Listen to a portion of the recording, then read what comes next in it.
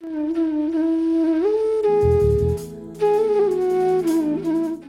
wonder what makes the greats great? What makes the successful successful? What makes the brilliant brilliant? Our Tuesday meetups with the celebrities of pharma industry and science are your one-stop shop to all these answers and more.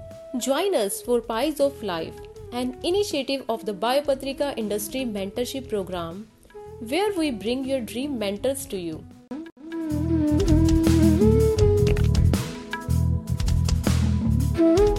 Quite an experience working with customers across, whether it be Ahmedabad, whether it be Delhi, whether it be Shanta, Reliance, etc. It's been quite an experience. And then, of course, the first startup, which is so different from the second startup.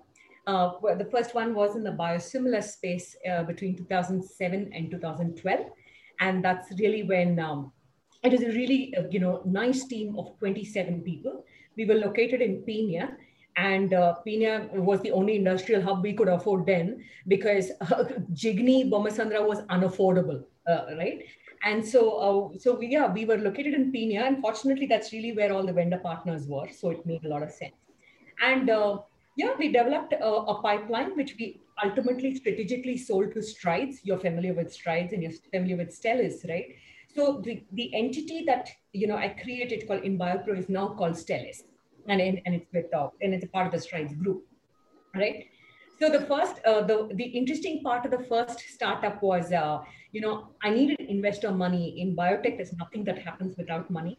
I needed investor money in 2007. This is, and that's when I was pregnant. And I didn't think that investors would want to invest in one of the founders who's just pregnant, and then 1 year later they put in money, and what's going to happen to theirs, right? So I kind of hid it that I was pregnant. I went and pitched, thinking that these are like best kept secrets, and how foolish is that? But anyway, but it's a fun story to tell because I think Axel's kind of been supported me throughout the first one and now the second one. But it's been an amazing learning. We were on our own, and then we became strategic partners with Strides. And when we did it with Strides, it was like working with Biocon all over again, where somebody's telling you what to do. But it was interesting because different people telling me what to do and differently telling me what to do. But it was nice. We did a strategic merger and then we sold it. And then, of course, Zomator's story you're familiar with, I guess, from the interactions we have had with either Bicara or Biocon or, from the website. Zomator's kind of differentiated itself with platforms, the immuno-oncology pipeline, and now, of course, having NK focus. It's also taught me in my own journey that money is not everything, but money is extremely important in the entrepreneurial journey, especially in a biotech company. And in biologics like ours, you have to burn a lot of money before you see light of day of development of an asset, right? And it's not like any of these kind of e-com platforms where you quickly set up a platform and you see traction on the site, etc. So I think even in this, I think it's the investor education that's also happened. Investors have learned biotech, I think, because of folks like us, and they're continuing to learn it from us. So it's been an interesting learning curve for them, for us, and for me personally, kind of getting to know different people. And then, of course, the pandemic, everything changed. All that you thought you knew in a particular way has absolutely kind of stood its test. and then now we have a new normal. So kind of, I think learning to pivot all over again with this new normal and see where that goes. So that's the meandering story I have told you. Happy to answer questions or stuff like that, yeah, which you might have. Yeah, so go ahead as usual. If you can ask questions, raise your hand. And I was wondering, I guess the toughest part about being a scientist and then moving to the business and everything is the transition. So what kind of strategies did you implement in your environment to help you transition from being a scientist to, and I guess it started with going to IIM and then from there becoming completely focused into the business end of the pharmaceutical industry? So, well, a partial answer to that is yes. I was exposed to the kind of, the incubator cell in IM, which is the NSR cell. The NSR cell is not focused in biotech, but it's completely focused in, kind of other avenues. One is that, but in my mind somewhere, I thought that getting an MBA under the belt would also mean you kind of get the business side of things, right? And Okay. you get to do portfolio management, and you kind of get to do supposedly cooler, like traveling kind of stuff and things like that. That really didn't. That I must say that didn't happen. But what it did is it expensively gave me an avenue to network, which was not available before. Otherwise, personally, I think an MBA is a national waste of time.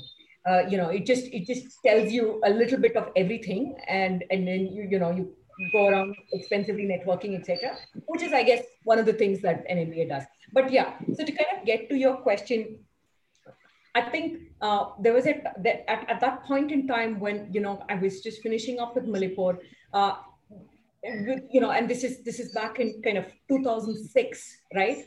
Is when I realized that there is a certain need with regard to bigger biopharmas wanting biosimilar development done.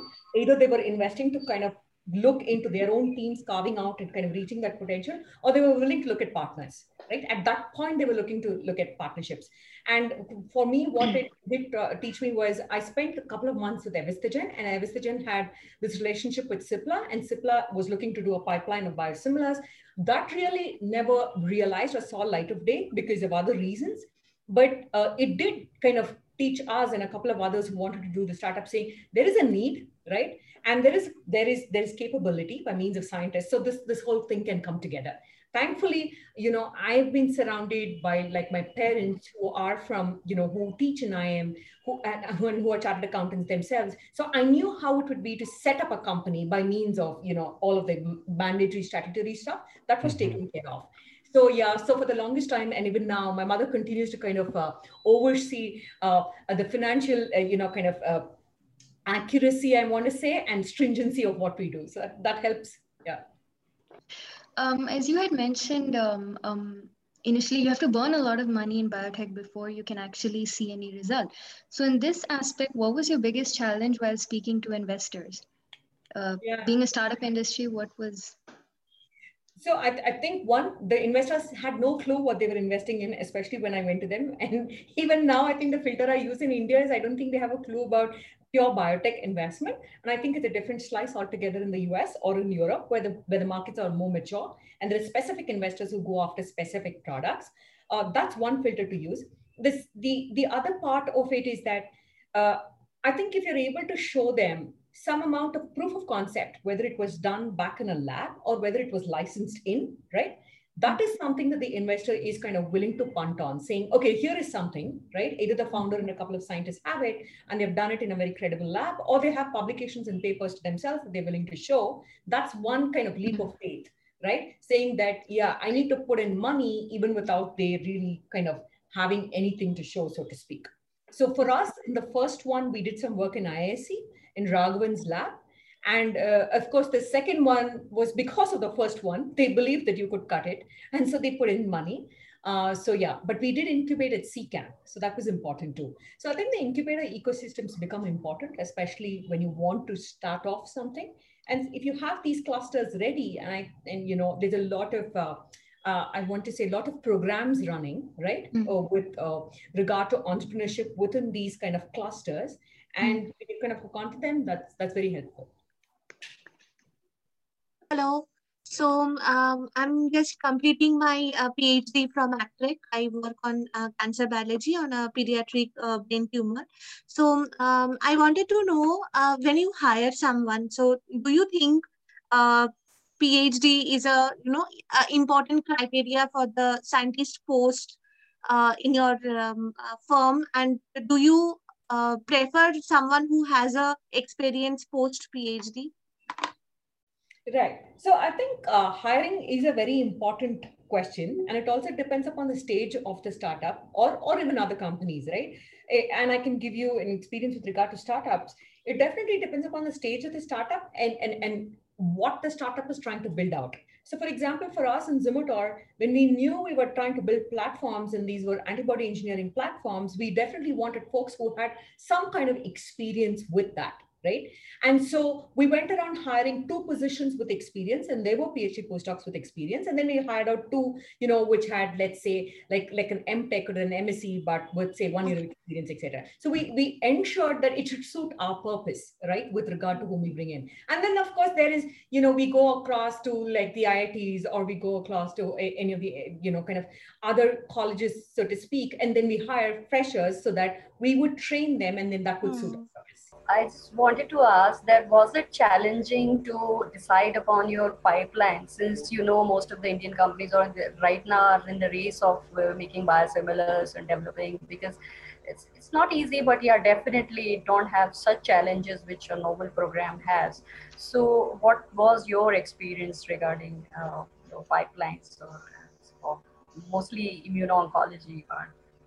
I think pipelines are ever changing, and pipelines are so dependent upon funding and who is looking at it at which point, right? So for example, if you're in the US and you have, let's say, Atlas as an investor on your board, they would dictate your pipeline. I don't think you have a choice, right? They're very focused. They know what, this company can do. They will even put CEOs onto the board so that, they kind of very focusedly work on some assets, especially in the immuno-oncology space.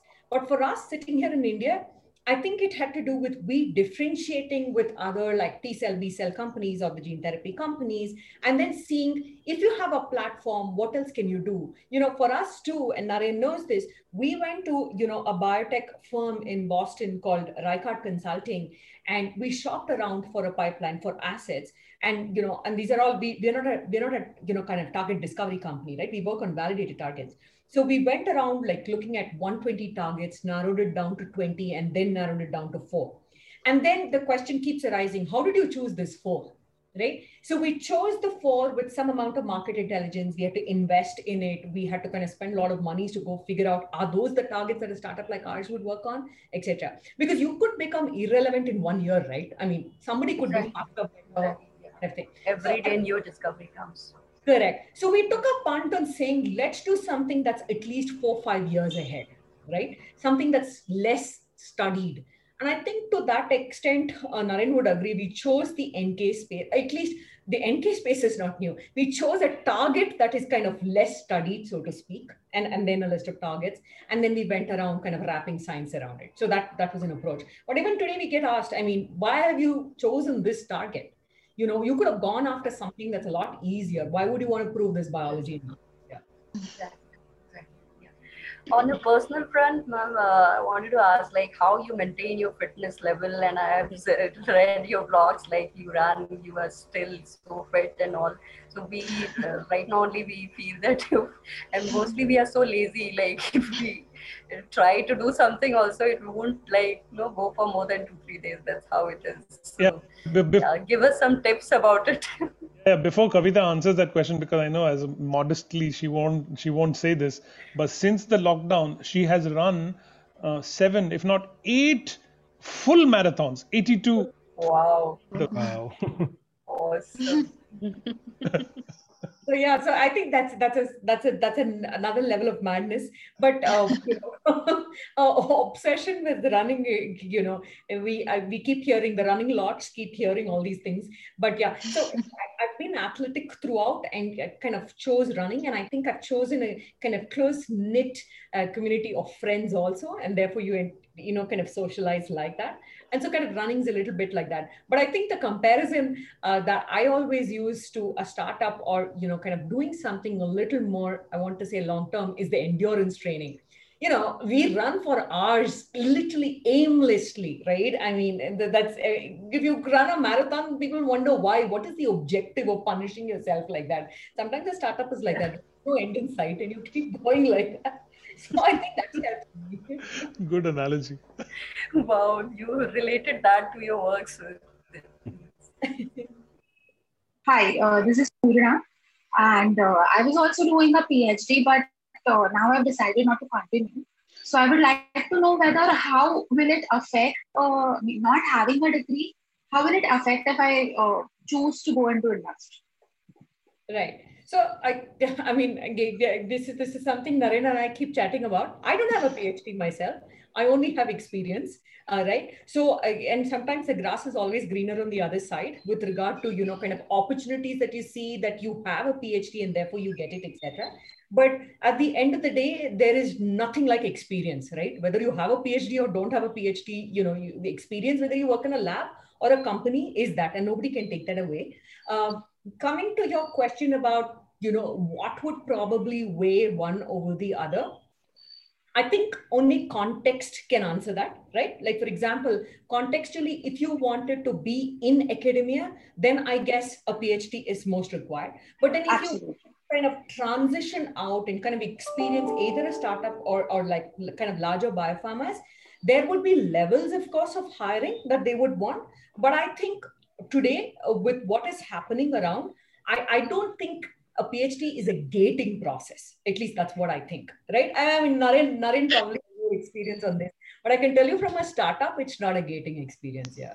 So basically, most of us are doing PhD in basic science. So after PhD, if we are trying for startup, any kind of startup, but problem is we have no industrial experience till now. So do you think before going for startup, we should have some industrial experience?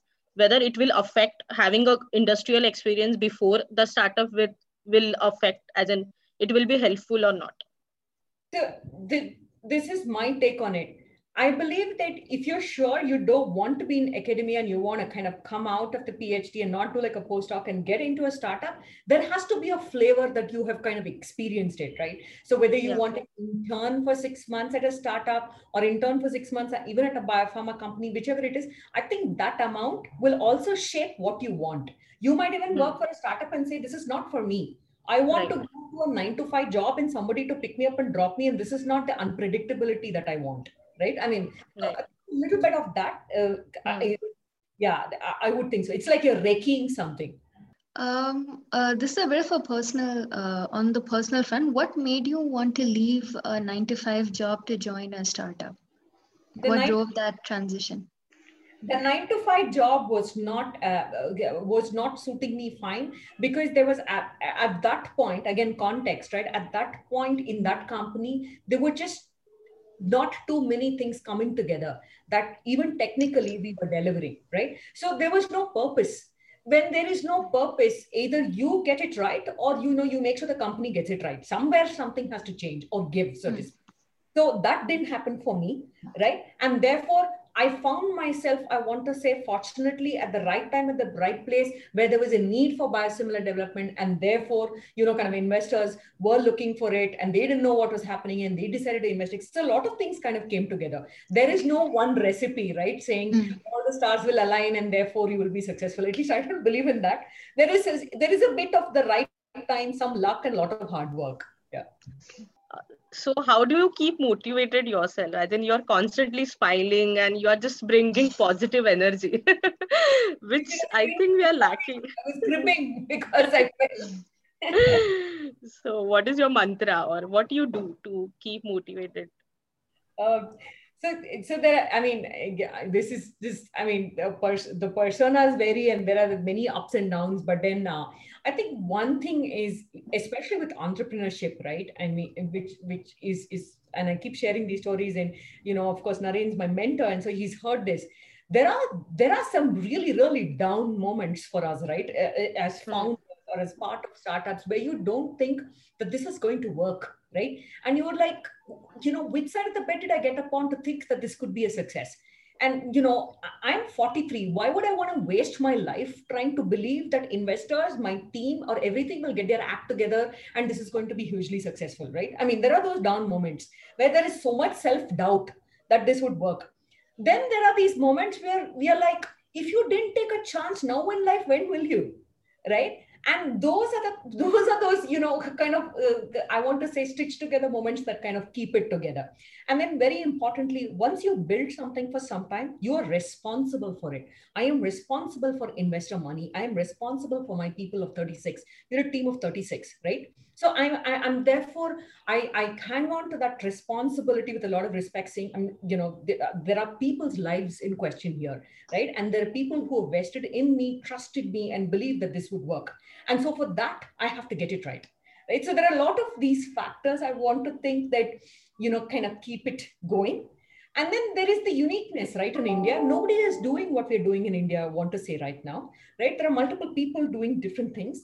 And so there is this whole uniqueness that, the team brings in. And then we keep thinking it's going to cut it. And with the industry feedback, I think we'll cut it. But there is a very touch and go moments for us, right? And startups are never secure with money. Except, of course, I keep telling Kiran that's the most secure startup if it's going to be Bicara or Immunil, but that's not true too. Ma'am, what is your definition for success? And how do you take care of risk associated with such startups where you are completely getting into a completely new thing which is not so known in India or Indian culture or Indian scientific culture? So how do you take care of that risk associated with it? Right. So one is risk. One has to take a bet. Very rarely is it cushioned. Then if it's so cushioned, it is not called risk, right? Then everybody could have done it. Then why are you doing it, right? So that's one thing. I mean, that's like a how do you say, a road less traveled, so to speak. Either you have an appetite for that or you don't have an appetite. If you do have an appetite, stick to it, right? And then kind of build yourself around that, because you went down that journey of saying it's fine that I don't know tomorrow what's going to happen, right? Mm-hmm. Having done that, in the second startup, it was definitely not the same as the first one. First one was uncertain in its own ways. The second one now is being uncertain in its own ways. But there is a lot of surety around certain things which you have to build. Is it surety on the science? Then build it out, right? We're very sure about our science.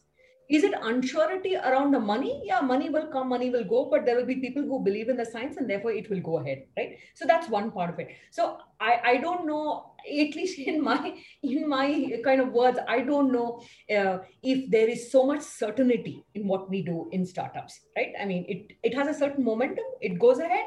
There will be markets, those markets may believe this will work, and then you might succeed. It is most possible that certain startups won't do well because those markets don't exist anymore in these times, right? And you have seen this. In this COVID times, there are things that never worked, and we thought those industries would work, right? So I think those are the two. I don't know if I've covered everything, but that's the risk part of it. I think certainty versus defining certainty versus uncertainty is a very good thought. I actually wrote it down. Any other thoughts?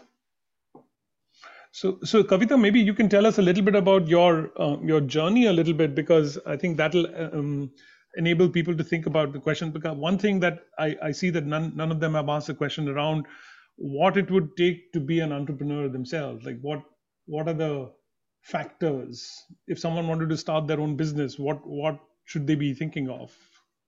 Maybe right. A journey, and then that'll steer some questions around that space. Sure. Yeah. I mean, and since I think everybody is in the space of biotech, biology broadly, I think, kind of this is, I can give you more context to it, right? So in the first startup, when we were trying to build a pipeline of biosimilars, the first thing that we kind of did, and this was just 3 of us, the first thing we did was, if you have to go to an investor, you need to show some data, right? I mean, you need to show that either you have some clones with you, or you need to show that you've already done something. So all of this was not there with us. So we started doing clone development, and we put in our money, kind of into this. We got 2 scientists in ISC to kind of work on this, and we did show some clone development data. Right? Of course, the investor did not understand what that clone meant, but then it is important for us to kind of have that conversation with them saying this has the potential for possible licensing, because at that point, licensing was the game. So the important part of the construct of even going to an investor saying we needed external money because we wanted to build out a lab, we wanted to hire people, we wanted a pipeline, etc., was to show that initial data saying, what you're going to do, right? So we did that with 2 products actually back then. One was parathyroid hormone, PTH, that we were doing, right? A microbial asset, and we were able to kind of uniquely show some stuff. And then we started working on rituximab, and at that time on a DG44 cell line. Now, of course, all the fancy expression systems exist, and that time it was not there. So we went around doing this, and we had just some milligrams of stuff. We purified it, and we knew all those processes.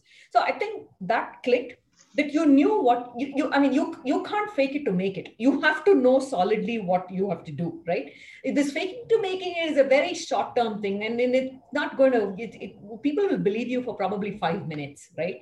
And after that, once you poke holes in this whole thing, it'll fall flat. So be very solid, right? If it's data, be very solid with the data.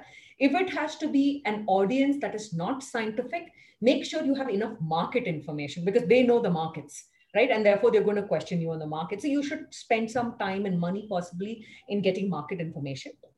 And then, of course, it's important to see, kind of who puts their best foot forward, right? If you are going to be the liaison within the investor or, kind of a partner, then you've got to know what to say to them. And the other people need to kind of play their act. So this is a bit like a theatrical performance, right?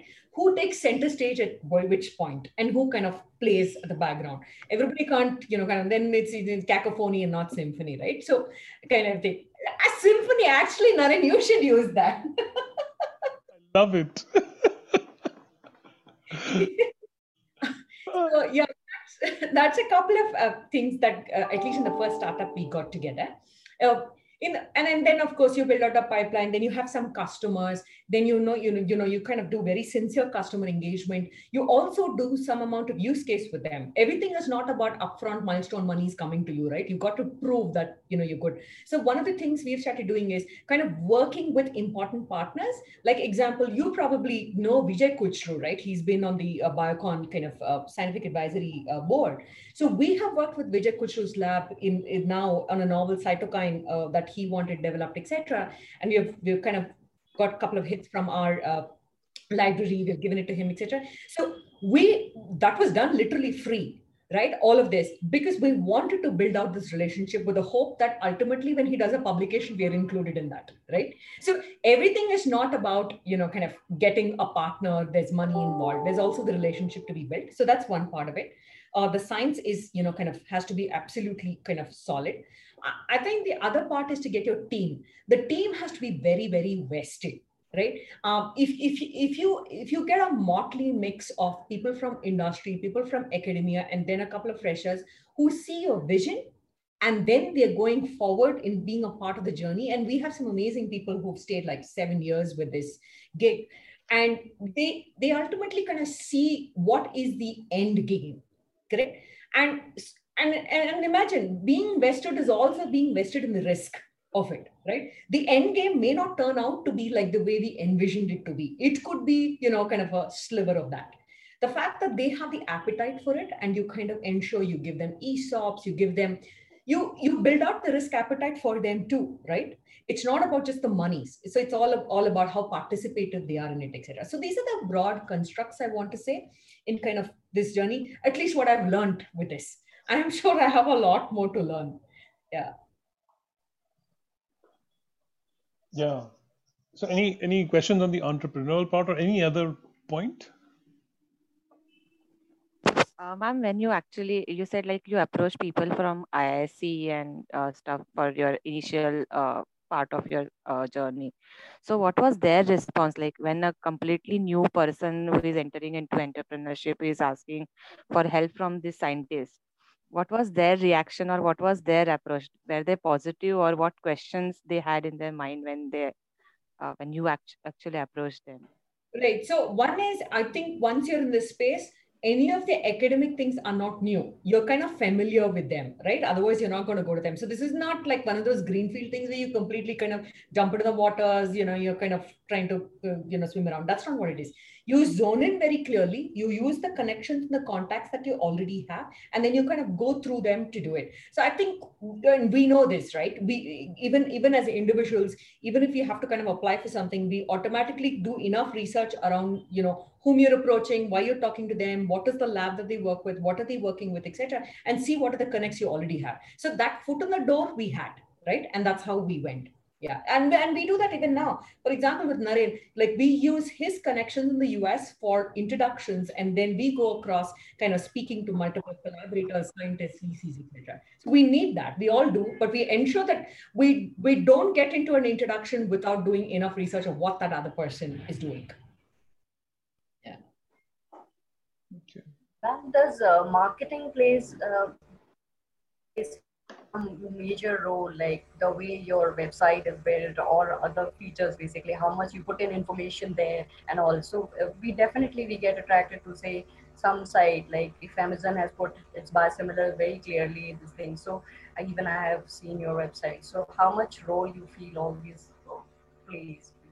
I think in these colonial times, as I want to call it, it's more important to be out there with regard to what you do, because with more people spending more time either social media or relevant media, so to speak, to see what they want, it's very important to be out there, whether it be your own profile or how much of your information you want to put out there, or how much of the company information if it's a startup that you want to put out there. I think that's the major mode of kind of information and communication right now.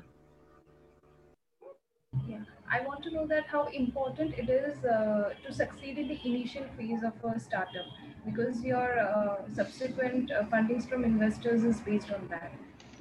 Especially if you're a new person to this field with minimum experience. Right. So I think, kind of success is what you define as your endpoints, right? And in biotech, you already know this.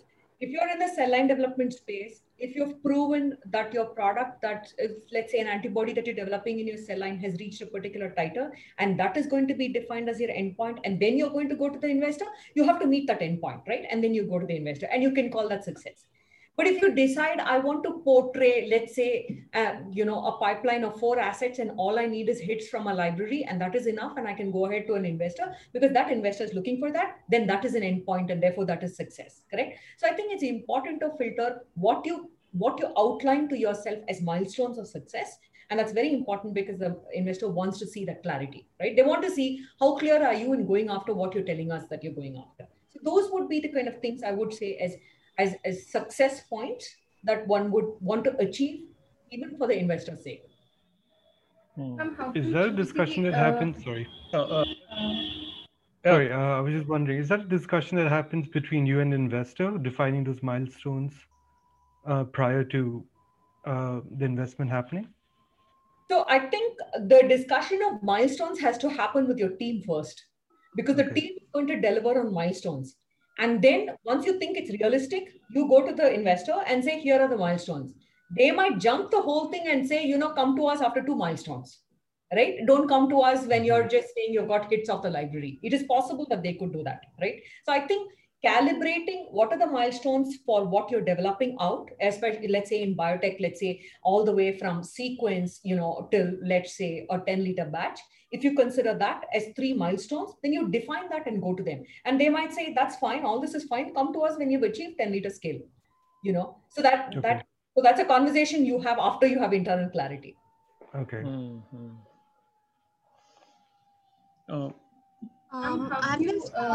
Remaining question. Yeah. Tripti, go ahead. And then Surekha.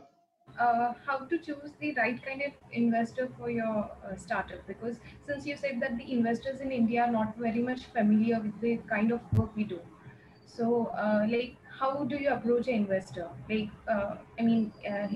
that investor has some basic knowledge or understanding of the field, or it could be someone who hardly has any understanding. So I want to say that the reason we flipped in Zomator from being an Indian company to a US company until today, it's 2020 on why we did it, is that we thought that the investors in the US, and I believe it is so, are very mature and they look at biotech or biologics in a certain way. And therefore, because of the investors, the IPs, assets, etc., we flipped to being a US company. So today I'm a Boston-based US company with a wholly owned subsidiary in India. I did that for the same purposes that you're asking this question, that I wanted investors that I could choose who know biotech and therefore invest in biotech. That's one way of approaching the issue. The other is to sit here in India and continue to educate the current set of investors saying, please, this is, worth your while. This is worth your, a shot that you could take, etc. Today, the ecosystem in India is brilliant. The DBT is doing so much work. I mean, the Indian government is doing so much work in the entrepreneurial space. That was not the case in 2015 when I flipped. So today, I live to tell the tale that I regret I flipped, and then I want to do this Tughlaki move or moving back, which is a very, very expensive thing to do because, you need to move assets, IP, everything. And I did it for a cost of $3 million. Today, I don't have $3 million to flip it back. right? I mean, I need to buy it back into the Indian entity. So this whole thing of, certain startups do very well with the flip, and they have proven to do well. I hope to tell the same story, hopefully in 2 years from now, that I did flip and I did the right move. But I also am very cognizant of how useful it is to be in India, how important it is to be in India. And I think somewhere deep down, it's very, it's a sense of pride that, you're here in India doing work, within the Indian ecosystem. There is so much knowledge. There is so much, I want to say, enthusiasm of kind of getting there first, kind of seeing what progress could be within India. So I think for those reasons, there is a lot of pride that I have that, we are here. For all of the other commercial reasons, we are a US company, and I got to live with that. So what do you feel is very different from China versus India when it comes to developing these kind of therapies? Is it the government funding? Do you think there's any particular thing that India is really not doing more of to help biotech companies to grow and be as competitive as the other countries are? So when it comes to China and the rest of the world, I heard this really nice thing on Naren, and you probably heard this. So and it goes like this. It says, while the rest of the world is playing chess, China is playing Go. Correct? I mean, and that is so true, right? And so when it comes to China, forget biotech. I mean, whether it be world dominance, right? They have got plans which are 100 years ahead, right? When you have plans that are 100 years ahead and not 5 to 10 years, you make bets and you make investments that are bombastic. Correct? So it's not about, biotech, biologics will I kind of build the next, 20,000 liter fermenter or whatever. They have built out cities floating on oceans so that they could meet demands. Correct? So I think their vision, especially in biotech, leave alone other spaces, has been, kind of phenomenal.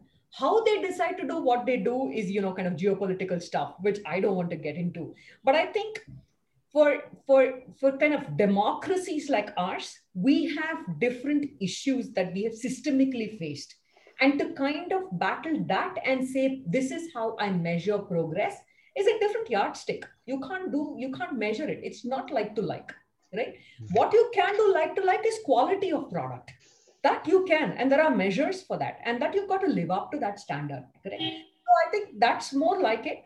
And, and therefore I don't, how do you say, I don't have an opinion on the geopolitical stuff, but I do have an opinion on, the economics of it, the viability of the quality of it, etc. Yeah. You think the markets are more mature there to understand the long-term implications of whatever you're putting out as compared to anywhere in the world? I think the economies of scale work the best there. It's purely right? It would probably work the best there. But with regard to, I want to say,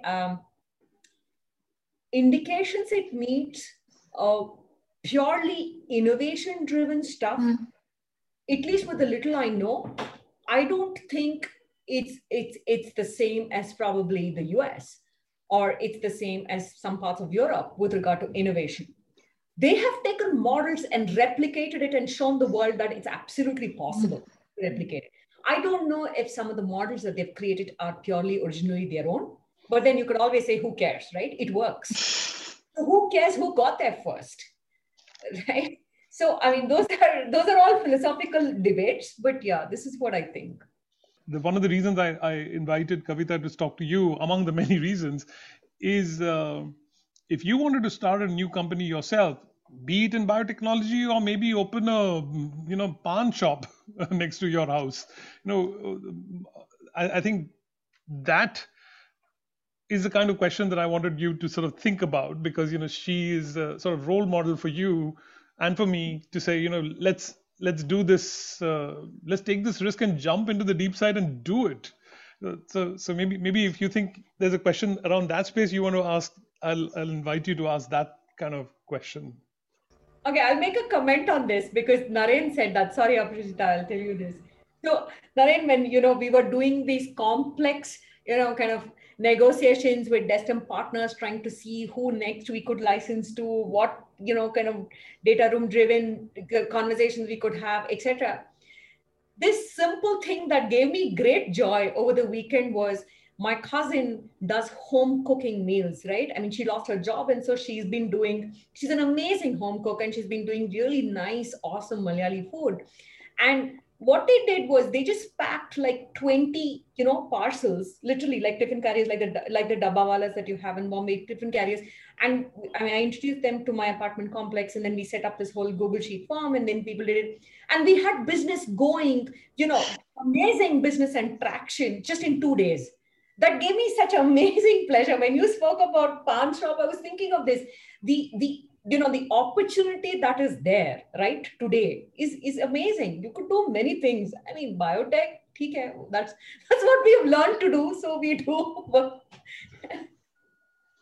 Exactly, ma'am. So that only I wanted to ask, like, we should always have a plan B kind of thing when you are, when you are actually thinking to do something in your lane. Say, I want to do something in biotech or something. And so is there, there is always, a lot of uncertainty around. So did you had any, your plan B or going back to, your job, or you just... I used to tell my investors this. See, I don't know something useful like carpentry or something, right? I only did biotech. I'm not useful otherwise. If you keep, they did this in my first startup. They said, these are the non-solicit, non-compete clauses, and they wrote everything in biotech possible in the non-compete clause. Then this is when I argued with them. I don't know anything. I can't cook. I can't do carpentry or plumbing. What do you want me to do? I can only do biotech. So I need to work. So you can't have these clauses. The same example, I didn't have a plan B. I mean, I don't have a plan B. We don't have opportune moments when, we grew up where like Naren, Naren can give concerts and, probably invite people over and have a plan B and C. But I don't have these. I can probably paint a bit, or do something. It's more hobby-like. But I think in entrepreneurship, the dive into the deep end is the risk. You don't think of a plan B when you're diving, right? You're not thinking, oh, no, I will reach now 8 feet. I don't want to go up to 16. I want to surface now. It doesn't work. You have to touch 16 and come up, right? So I think it's a bit like that. If you go into it saying, I want a plan B, I'm not sure that works. But then if you're cognizant that, hey, I do need multiple plans because I'm involved, not only in it, I have different people. I think there is also the whole, kind of building around it that is very realistic, right? So to your question, I knew very well if this didn't work, I have to wrap it all up and go back to working. Probably go back to Kiran and say, hey, I need a job. Yeah. And so there is no, for me, there is no lack of dignity in eating humble pie. That I'm sure. Yeah. That's a very good question and very good answer. How much trust you should put on, like, and definitely trust is needed with people who you are working, and also I think that's very important for any organization. But how you should blindly believe on someone, or how much you should trust upon? Is there any mantra to that? Yeah. No, you live, you learn, right? I mean, this startup, my co-founder flew the coop, went to the US, started another company, and he was actually supposed to do kind of business development for this company, etc. Things happen, right? I mean, all of this, it's like life takes over, things happen, people quit, people do other things, and you learn. But then I think the mantra, so to speak, is I don't think you can distrust and therefore say, I am protected. You've got to trust, and you've got to trust wholeheartedly. Things could happen that may not be what you envisioned, but then that's the only way to go forward, right? So, if you didn't take that leap of faith, I don't think you would move even one step forward. That's the way I would take. And I think over some time, experience also teaches you, you won't be too foolish. You might make some mistakes, but, you won't kind of be off the deep end so much. Let's say if you had an idea or a concept or something that you want to develop into a business, hypothetically speaking, at what stage do you think, I think one issue that I would think personally, if I'm trying to develop something is, am I in the right stage? Do I have the right kind of knowledge to make this into something that could work as a company or a technology that's functional. So what do you do in that instance? Do you define like, this is the point, I need some more experience perhaps in industry, I need to do some courses, so I need to have a more functional kind of what do you call a working kind of system to explain, like, when do you start like dedicating your time solely into developing a technology or pharmaceutical or anything in that line? So I think it's very industry dependent, right? So if you want to be, let's say, in the chai making space, you better know how to make chai. You can't fake your way through that, right? So when is the right time to make the chai and to go and pitch to your investor? It's about you knowing the investor, you having, scale. Do you make unique Right. chai? You just, some kadak chai wala, who is just like the other. You got to differentiate yourself, right? I mean, I'm kind of oversimplifying this, but I'm just trying to tell you. In certain spaces, the competition, or let's say the demand itself, necessitates kind of people to jump into it. A good example is the mobility space before COVID hit, right? If you look at Zomato, if you look at Swiggy, if you look at Dunzo, if you look at any of those people, there was captive markets that these guys who were in the e-com space just kind of took over that and said, 1.2 billion people, there'll be 3 more startups in the mobility space that we can do, correct? Like, last mile connectivity, etc. That's a captive space. Whereas in development spaces like ours, you have to kind of get to the edge of technology. Today, if you make a pitch in AI or ML, if you were in the fringe of it, nobody is going to take it, right? Because people know it. So if you're in the Bitcoin space, you better know all of it. You better have enough backers in that space to kind of get into it. So I think it's contextually very, kind of vertical or domain dependent, right? And therefore, you've got to know enough of that, at least have enough people or advisors or kind of, enough people backing you on that, saying, yes, I think you know enough. Now is a good time to go, kind of pitch or start. Ma'am, like after establishing yourself in this industry, suppose if a person, a completely new person with, like, say a like newcomer is approaching you for its startup or something. So do you in future plan to invest in such startups? When I make the money, Naren, remember that. When I make the money. I have not yet made monies. I intend to make monies.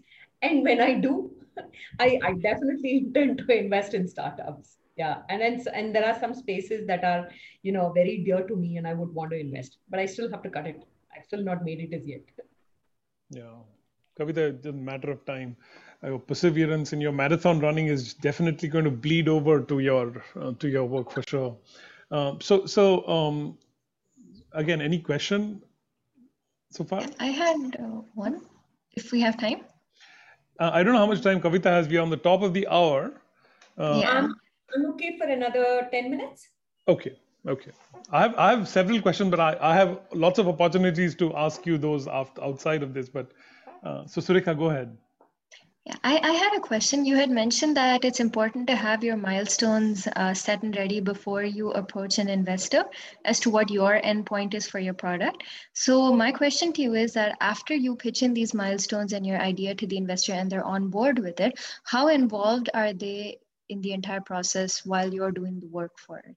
Are they dictating or is it equal or? Yeah, so I think, again, the filter to use is, are they investors who are from the same domain or space, right? And therefore they get really involved. But if they're not, they would typically track your spend, right? They will typically track time and spend because that's what they understand. Whereas if it's going to be investors in the biotech space, right? Like, for example, think of it. If you folks were on an investment board and somebody had to come with you to, and provide milestones, you will track the technology behind it. You will track it saying, I think you guys are slow. You need to do these things faster. You will give some inputs, etc. So that is a tech, kind of biology tech investor. They would track it like that.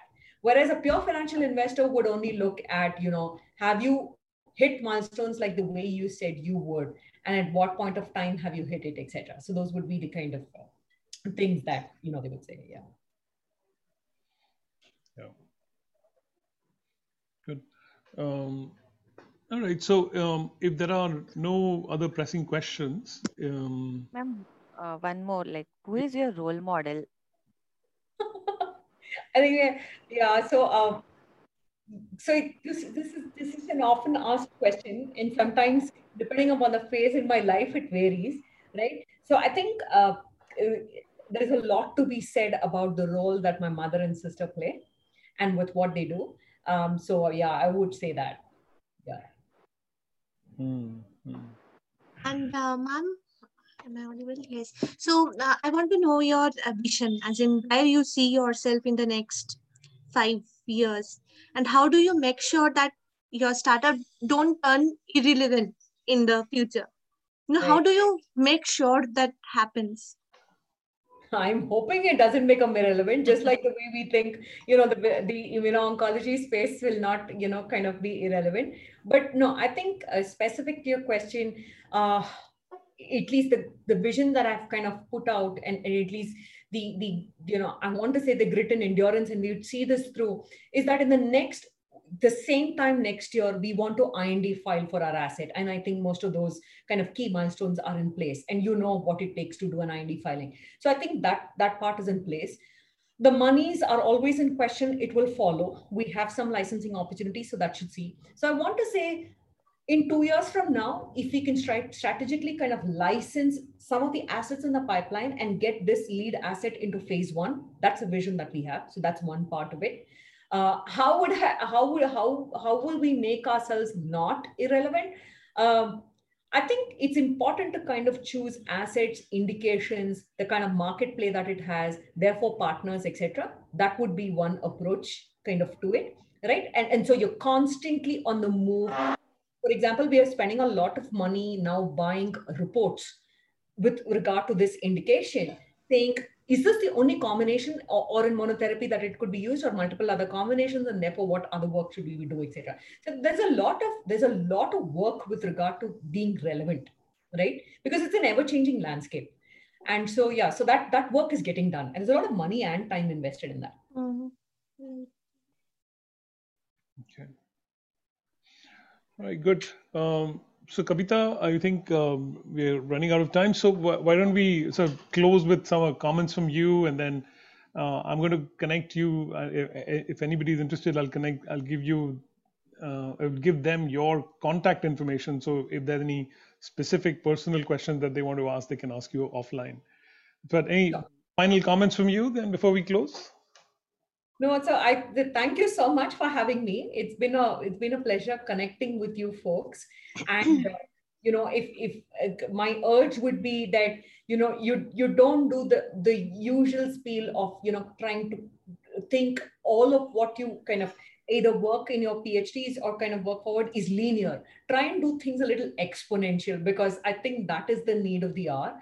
Being very constructive linearly is only going to get you somewhere, someplace in some time. But I think you should shake it up a bit. And I hope you do it in your own way, right? Yeah. Okay, great. Thank you again, everyone. Thank you, Kavitha, again. I ask you this question. Thank you. I recorded the session for people who generally want to hear it later on.